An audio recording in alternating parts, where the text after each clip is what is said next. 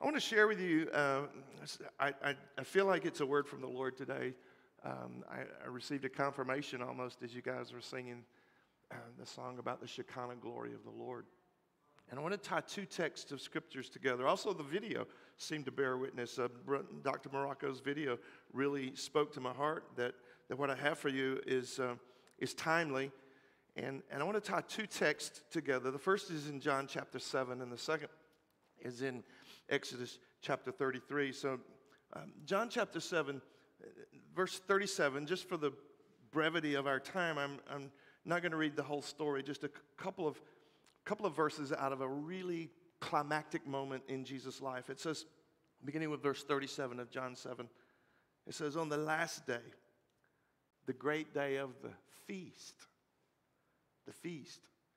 Jesus stood and he cried out, saying, if anyone thirst, let him come to me and drink. But he who believes in me, as the scripture has said, out of his heart will flow rivers of living water. This he spoke concerning the Spirit, whom those believing in him would receive. For the Holy Spirit was not yet given because Jesus Christ was not yet glorified. And then, I don't know, this Bible's so big and bulky. It's really an argument for phones, I guess. But Exodus 33. By the way, the title of my talk today is simply this: Please show me your glory. Please show me your glory. Verse 12, Exodus 33. Moses said to the Lord, see, you say to me, bring up this people, but you've not let me know whom you will send with me. Yet you've said, I know you by name, and you have also found grace in my sight. Now, therefore, I pray, if I have found grace in your sight, show me now your way, that I may know you and that I may find grace in your sight, and consider that this nation is your people. And God said, my presence will go with you, and I'll give you rest. Then Moses said to God, if your presence does not go with us, don't bring us up. Don't bring us up from here. For how then will it be known that your people and I have found grace in your sight, except you go with us?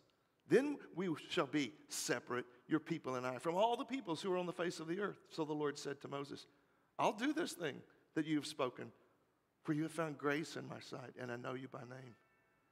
And Moses said, please, show me your glory. And this, dear friends, is God's word. You may be seated. So the main idea of John chapter 7, this feast, the Feast of Tabernacles, is that anyone who comes to Jesus is going to be the thirst deep within them will be satisfied.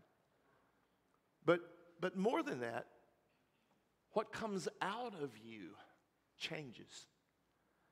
What comes out of you changes. Two things. Something comes into you, and then what comes into you comes out of you. That's a picture of the Christian life. And the context for this moment with Jesus is a feast.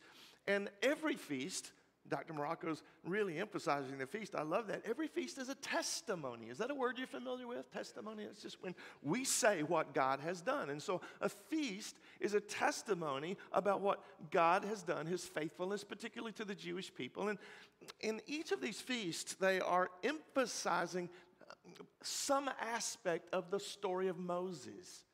Story of Moses. That's why I tied the two scriptures together, because for them, remembering Moses was very, very important. Because it was important for them, it'll be important for us as well. Here are some of Moses' testimonies, okay? Number one, he had a miraculous birth. I don't know if you know the story or not, but during the day there were too many Hebrews under the Egyptian bondage. And so they said, well, we'll just have infanticide. We'll kill all the little babies. But Moses' mama said, you're not going to kill my baby. And she put him in a basket. How many of you know this story already? Yeah. She said, we're going to put him in a basket. And he's floating down the river. And it just so happened that the daughter of Pharaoh, the most powerful man in the world, found the baby in the basket. And, Moses sister had followed the basket along, and you know, it was just amazing. Do you need somebody to help you take care of this baby? And Pharaoh's daughter says, yeah, that would be really nice. And so it so happened that Moses grows up both in the palace of Pharaoh with his natural mother nursing him and caring for him. So he grew up with this, you know, this amazing privilege, and yet he's growing up as a Hebrew. It's a testimony. Yeah. But then there's another testimony, and that would be the testimony of, I just call it the rescue story, because Moses was offended at the oppression that the Egyptians were placing upon his people, the Hebrews. And so one day he reacted. He murdered. I mean, you know this story of Moses, right? He murdered an Egyptian. He becomes a fugitive in the wilderness. And so there's Moses. His destiny, the whole trajectory of his life is damaged. But he's in the wilderness. And one day in the wilderness, he comes to a burning bush. And there's a voice in the burning bush. And it says, Moses, I got some plans for you, my man.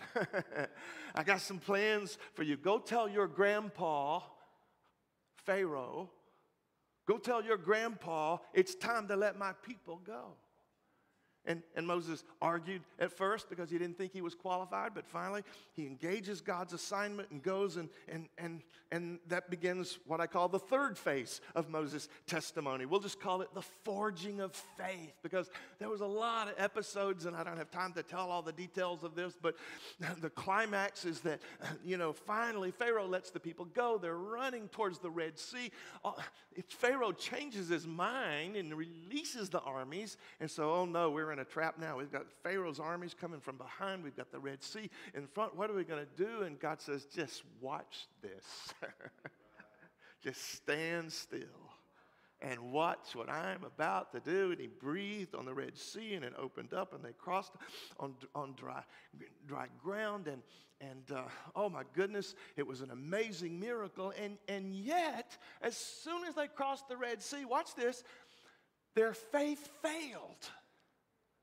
How could that even happen? I don't know, but their faith failed right on the other side of the Red Sea, because God said, I'm going to not just get you out, I'm going to get you into the land that I've promised you. But when they investigated the land, it seemed like the giants were so much stronger than the God that had just carried them through the Red Sea, and so their faith failed. And I don't know if I can say this here or not, but I'm going to. Some people get stuck with bad pastors, and some pastors get stuck with bad people.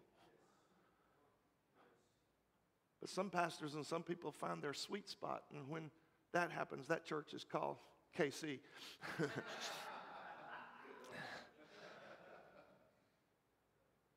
And then there was this one more part of the testimony. It's called wilderness grace.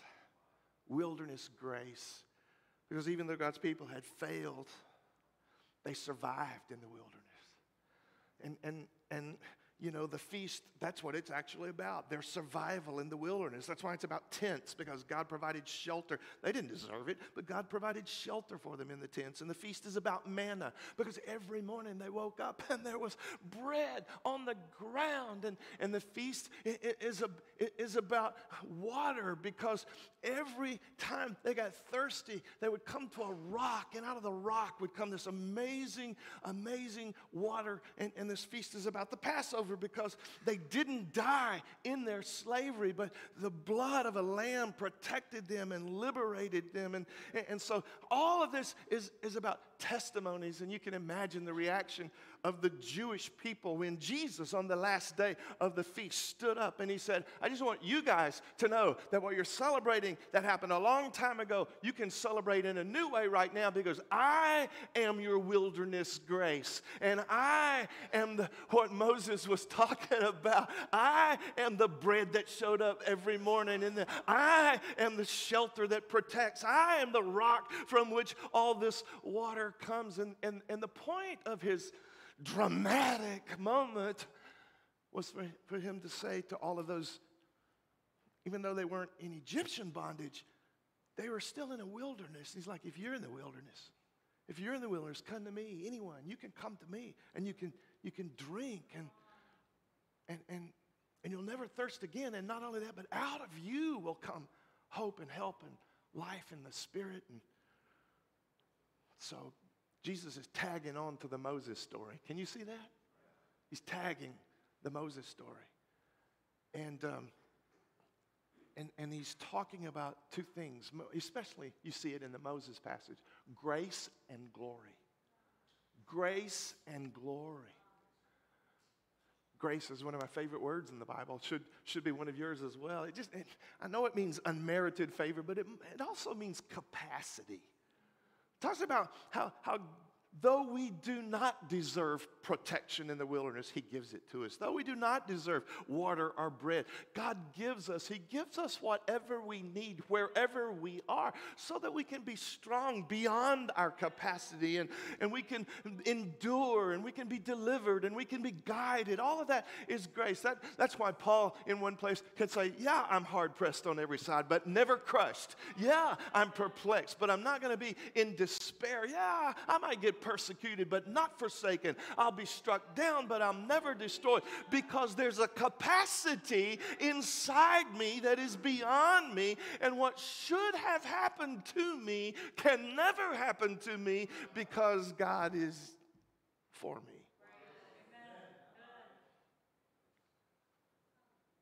Grace. Grace. I didn't get what I deserved.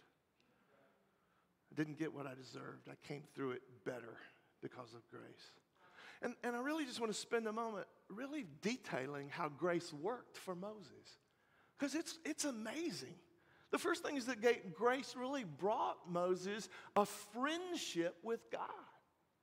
It says in verse 12 of Exodus 33, it says, you said, I know you by name, and I have found grace in your sight. Verse 11, right before that, says, the Lord spoke to Moses face to face as a man speaks to his friend. So the first thing that the grace did for Moses was bring this very unique and wonderful relationship, this access to God.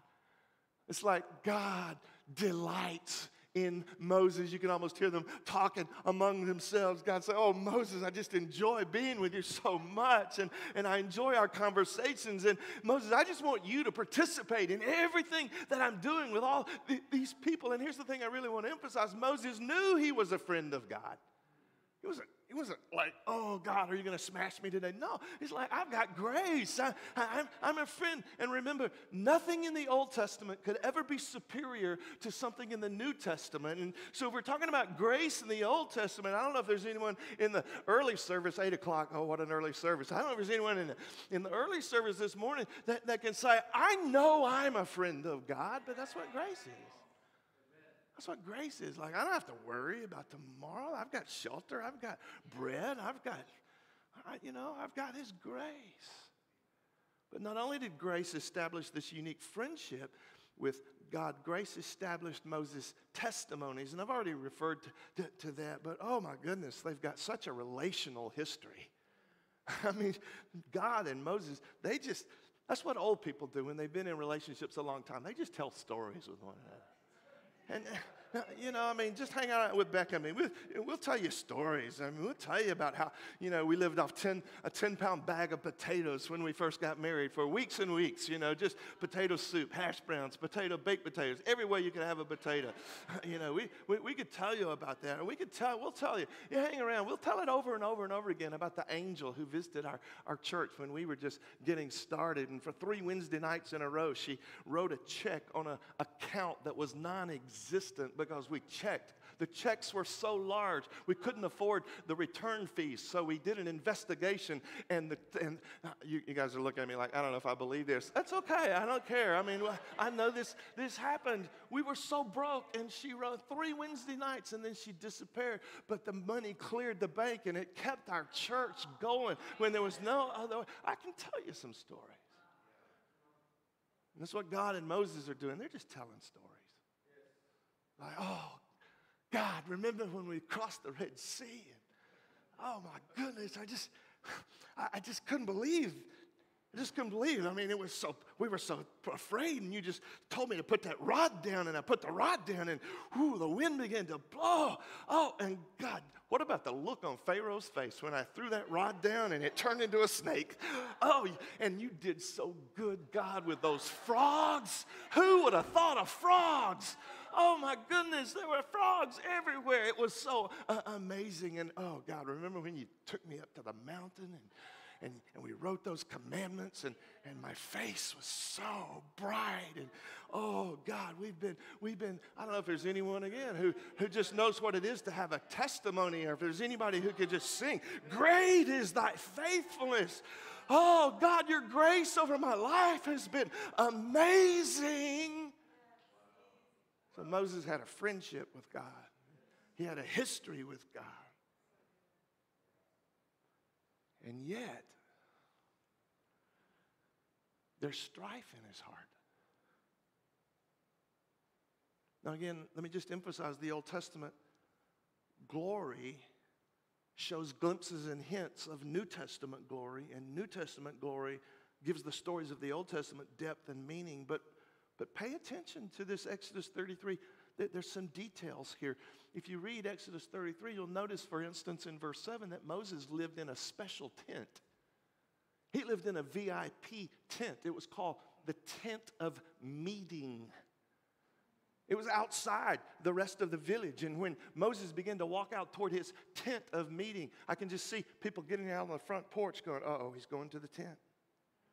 He's going to the tent. And when he would get outside the village to the tent, he would go in the tent, and the cloud would come into the tent. I'm not talking about the cloud that your computer uses. I'm talking about the cloud of God's glory, his presence. And if people needed anything from God, they would come near the tent of meeting and out of Moses' innermost being, because he was in the presence of God, there would come from Moses' belly the help, the wisdom, the strength that the nation needed. So Moses had a friendship with God, and he had this incredible, what was the second point? I lost my place on it. He had a history with God, and he had a special tent with God. And yet he wasn't satisfied. He wasn't satisfied. In Numbers chapter 12, verse 6 through 8, there's an episode where some of the leaders became jealous of the relationship that God had with Moses, and there was a little bit of an uprising inside the church. So God called Aaron and Miriam out. And he listened. I'll just read the Bible. It says, "Hear now my words. If there's a prophet among you, I, the Lord, make myself known to him in a vision. I speak to him in a dream." Now, that explains why, for instance, Daniel had all those numbers, and Ezekiel saw like a wheel within a wheel, because God would speak in mystery. He would speak in code language to the prophets. But I'll make myself known to him in a vision. I'll speak to him in a dream. Not so with my servant Moses. He's faithful in all my house. I speak with him face to face, even plainly, and not in dark sayings. And he sees the form of the Lord. Why then were you not afraid to speak against my servant Moses? The phrase face to face is what intrigues me, even though I know that's not a literal face to face. That's what the Bible, or what theologians call anthropomorphism. It's when you ascribe a human characteristic to God so that we can try to know something about what otherwise would be unknown. But here's the real idea of that little phrase. They were talking face to face. It means mouth to mouth. It means they were whispering. They were talking plain to one another. I'm just spending some time with you this morning talking about the grace that came to Moses, because he had this friendship, and he had these testimonies, and he had this special tent, and he had a cloud where the presence of God would come in, and he had this plain talk from God. And yet, Moses wants more. And that leads us to this amazing conversation in chapter 33 of Exodus. It begins in verse 12. Moses says, "God," remember, plain talk, "you asked me to bring up your people, but you haven't let me know who's going to go with me. I realize that you've given me grace and that you know my name. But if I have found grace, show me your way that I may know you." What? Let me find grace in your sight that I may know you? Nobody on the face of the earth knows God better than Moses. But Moses wants to know him. And God responds, and he says, "My presence will go with you, Moses." And Moses says, Okay, if your presence doesn't go with me, I can't go. And I think that's brilliant because Moses knows that whatever has happened to this point in his life is not about him. I mean, he held a rod that God had given to him and he did some praying and he handled the tablets of stone. But he knows that everything that has brought them to this point was all God. God, this is all you. I know what's going to make us a special people. I know how we're going to conquer our enemies. I know where that bread came from. It's about you, and I'm so excited that your church has already begun as a miracle church. It's already begun with supernatural dispensation.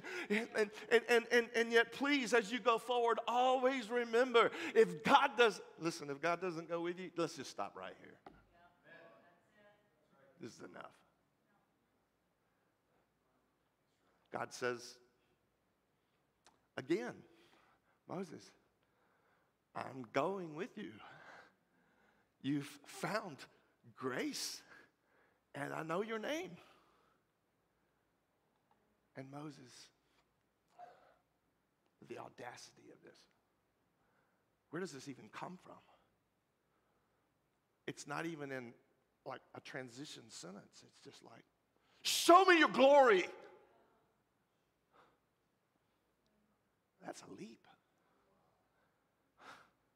I mean, I know that God knows everything, so he wasn't caught off guard. Maybe he was expecting it. I don't know, but it seems like he's like, whoa, show me your glory? You want to see my glory?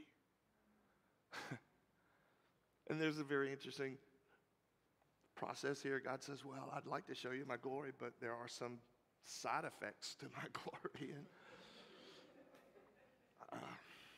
I'll tell you what I'll do, Moses. I'll let my goodness pass before you. I'll hide you in a rock.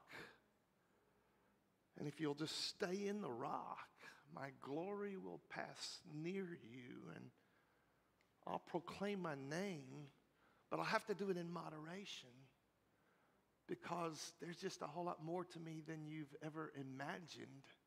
I can let you see a portion of my glory, but you got to stay in the rock. And I just want to remind you that the New Testament is so clear that the rock in the Old Testament is a picture of Jesus. And I just need to say, Jesus is going to be my rock. I'm going to stay in him. And as I stay in him, I'm going to see his glory. In fact, that's the transition because we've been talking about grace, but now I need to talk about glory because grace means capacity and strength.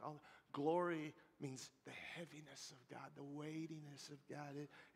I talked to the leaders this week about how it's when the attributes of God are visible to the humans in the earth, when the attributes of God actually come into the earth, and we have only and always see the glory of God in moderation because, frankly, even now, the molecules in our body are not engineered to be able to contain the glory. I mean, I don't know how many can remember the old Indiana Jones movie where the dude lifts the lid off the Ark of the Covenant and their flesh just starts melting off of them like a nuclear reactor. Some of you are nodding like, yeah, I got that visual right now. I know what that is. And yet Moses is like, I don't even care. I want to know everything about you. I want it all. I want to know who you really are. Please, God, give me more of you. I'll take the risk.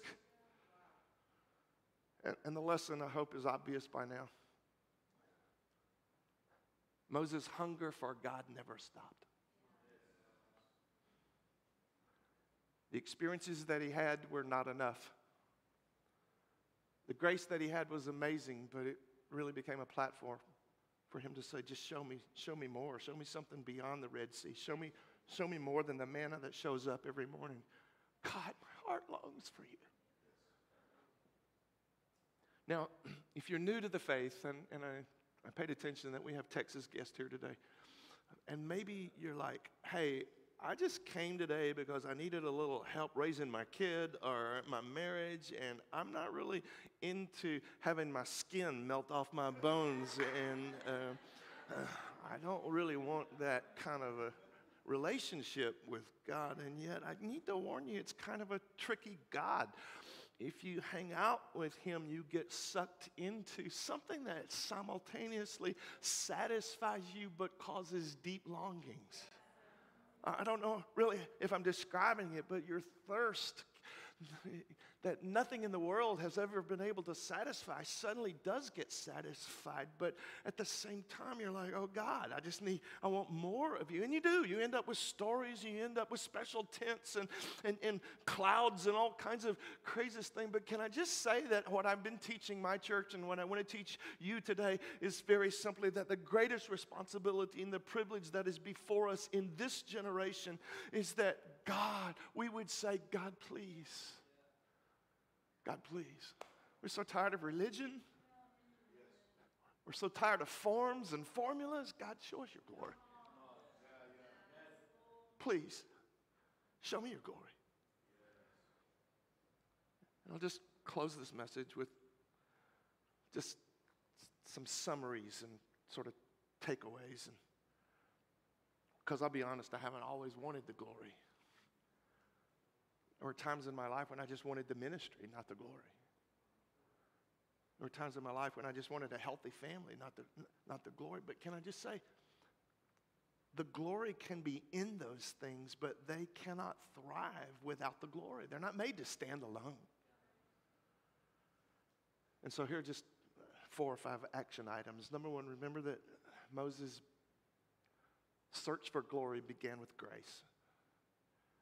Paul says in Ephesians, but God, who is rich in mercy, because of his great love, when we were dead in our trespasses, made us alive together with Christ. By grace you have been saved. Moses knew that he didn't deserve God's kindness, and yet he lived in confidence that he had received it. I hope you have that. I hope you have grace that gives you the confidence that you're loved, you're wanted, Listen, it's not grace unless it's amazing. I mean, it's amazing because it comes to fugitives who have murdered people, and messed up their trajectory. It's amazing because it never stops. It's amazing because it's greater in the wilderness. It's amazing. I mean, no matter how disappointing your life has been, how broken your life has been, grace. But the second thing about Moses that I think ministers to my own heart is that he made a very courageous decision. He chose an identity that kept him close to God. Now, Hebrews 11:24 is summarizing the life of Moses, and here's what it says. It says, by faith Moses, when he became of age, refused to be the son of Pharaoh's daughter. When he came of age, he made a choice. He refused to be, he made a choice. He could have lived as the grandson of the most important man in the world. He could have lived in the palace with all the wealth and all the girls and the finest food, but he refused. And the question I guess is, what are we refusing in order to grow in God? What are we refusing?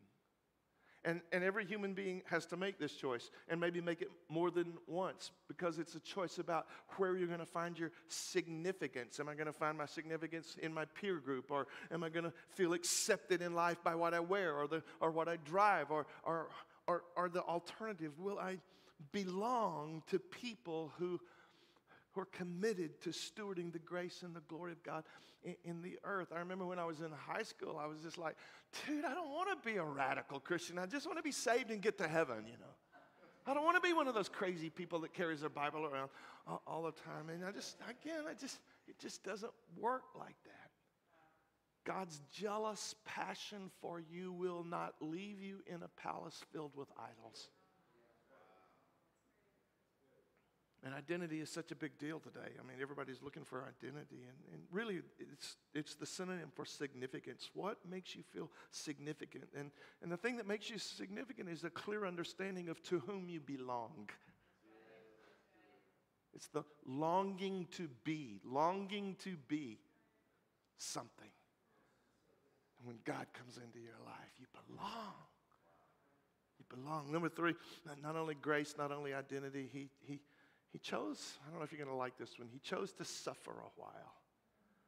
And then I talked to the leaders about this as well, but in verse 25 of Hebrews it says, choosing rather to suffer affliction with the people of God than to enjoy the passing pleasures of sin. He looked to the reward. Paul says the same sort of thing in Romans 8. He says, I consider the sufferings of this present time. They are not worthy to be compared with the glory which shall be revealed in us. Is your worship pastor's name Jordan? Is it Jordan? So I asked him to come back up and not now, Jordan. I was just telling a story. No, I'm just kidding. I'm just kidding. Come on up. He's so ready. He's so ready. It's like, oh, finally, the sermon's over. Asking him when he was playing that song about Shekinah glory, I said, hey, there's going to be a moment. And did you sense when they were singing and playing that song that, like, could you feel the weightiness of God come into that? Well, you know, I can't play the guitar or the keyboard or the drums, but when I was a kid, my friends all decided they were going to join a band, and they could all play, but I couldn't play. But I lied about it, and I told them I could play the drums, because anybody can play the drums, right? I mean, so I lied about it. And in fact, for the first few years of my life, I told my kids that I used to play drums for the band Chicago, and I just tell you, if you live with a lie, you're going to get caught sooner or later, and you'll just...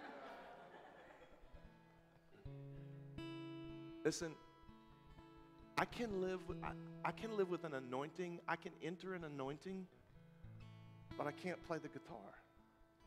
I can't play the drums. I can't play the keyboard because, listen, while I was playing stickball, those guys were suffering. Those guys, Jordan entered into, while I was running around, he was practicing his guitar. And now he can carry a glory, and I can only carry jealousy. See?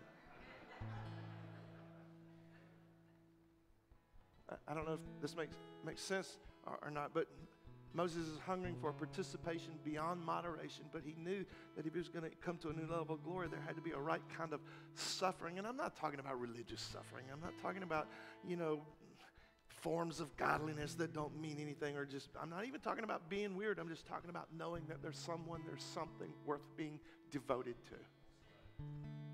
There's someone worth giving my life to beyond the treasures and riches of Egypt. See, I mean, when I married Beck, don't take this wrong, but when I married Beck, there was some suffering involved. That makes you feel awkward, right? But because she's in the room. But I mean, let's be honest. I lost a lot of things. I lost control of my checking account. You know? I lost the ability to have any place to myself without her knowing where I'm at. Her favorite text is, WYD. What are you doing? Even if I'm just like laying down on the couch taking a nap, I want to jump up and just, I'm mowing the yard. I'm doing some, I just lost a lot. But it's worth it. It's worth it. How much more is a relationship with God worth it? If we have to give up a few things on the way. I don't know if that makes sense to you. Number 4, I got to finish this. Moses engaged experiences that testified to the reality of God. He engaged experiences that testify to the reality of God. We could talk about the Red Sea. We could talk about him going to the mountain. He stood against rebels. He had activities. The activities of his life invited God to engage his life story, and God always showed up. And then, I'm contending for testimonies. Do you have any of those? Do you have any yet? Any testimonies? Because God will show up. He will show up. He will show up. Oh, I wish I had time. Maybe I'll tell it in the second service about, we had a for real blind eye healed 3 Saturday nights ago at our service. The dad went crazy because this kid he's 12 years old. He had brain damage and his eye was crooked and it went straight. And so he took the kid out, said, made him read the fire extinguisher print. I can't even read the fire extinguisher print. He came back in the worship. He was going crazy. This kid had brain damage. I won't tell in the second service because I'm telling it here right now. But this kid, because he had brain damage, he couldn't walk more than 20 steps. That was the capacity of his physical ability. But God touched him, and for an hour or more, he just ran all the way around during the service. It's a little distracting, but it was fine. We need some distractions every once in a while, right? I mean, he's just running around. God wants to show his glory. And that's the main thing. This is how I want to close. Moses imagined God's glory in the earth. He said, please show me your glory. And he just thought that was possible. And can I just say, that's what aligned his heart with God's heart. Because is it Habakkuk that says, the prophet says, on behalf of God, there's going to be a day when the glory of God will cover the earth the same way the waters cover the sea. And Jesus' final prayer, his final prayer in John 17 is, it's such a beautiful prayer. He says, Father, I glorified you. I showed the world your attributes through my life. He says, now my final prayer, Father, is that you would take the glory that we have shared. I can hardly say this. And give it to them. Give it to them. That's the final prayer of Jesus before he goes to heaven. Give them our glory. Let them live in our glory. Everywhere I've been speaking lately, I've been talking about 3 promises that God has given our church. And I feel like it resonates with Jacob and Leah's heart. But number 1, I really believe that God wants to increase would you stand together? Would you stand? He wants to increase the tangible presence in the gatherings of his people. We were watching our service. It's 5 hours before you guys. We were watching our service, and my Pastor Tim, he was with you guys not too long ago. Pastor Tim, he's preaching for me today. And in the first service, he could hardly stand up and preach because the presence of God was so thick. That's a promise. God wants to show his presence. The second thing is an increased manifestation of his glory. And honestly, I want it to be signs and wonders and healings. I want it to be supernatural resources, people breaking spirit. I want it to be character. I don't care how God shows himself to the earth, but I want him to show himself through us and increase. And the third thing is that there's a whole lot of people who are going to start following Jesus who have not yet started. That's a promise. It's going to be a harvest, y'all. It's going to be a harvest in Kona. It's going to be a harvest in this part of the world. It's going to be a harvest. And this church is going to be a strategic part of those things. I want us to sing this song, and then I'll turn it back to Pastor John. I want to have a closing prayer over you, but then we just sing this together. We wait for you. Visit us today. Oh, we wait for you. Yeah. We wait for you. Jesus. Walk in the room. Yeah, we wait for you. Jesus, we wait on you. We wait for you. Yeah. So come walk in the room. Yeah. Jesus, oh, we wait. Yes, here we are, standing in your presence. Here we are, standing in your presence. Shekinah glory, come down. Shekinah glory, come down.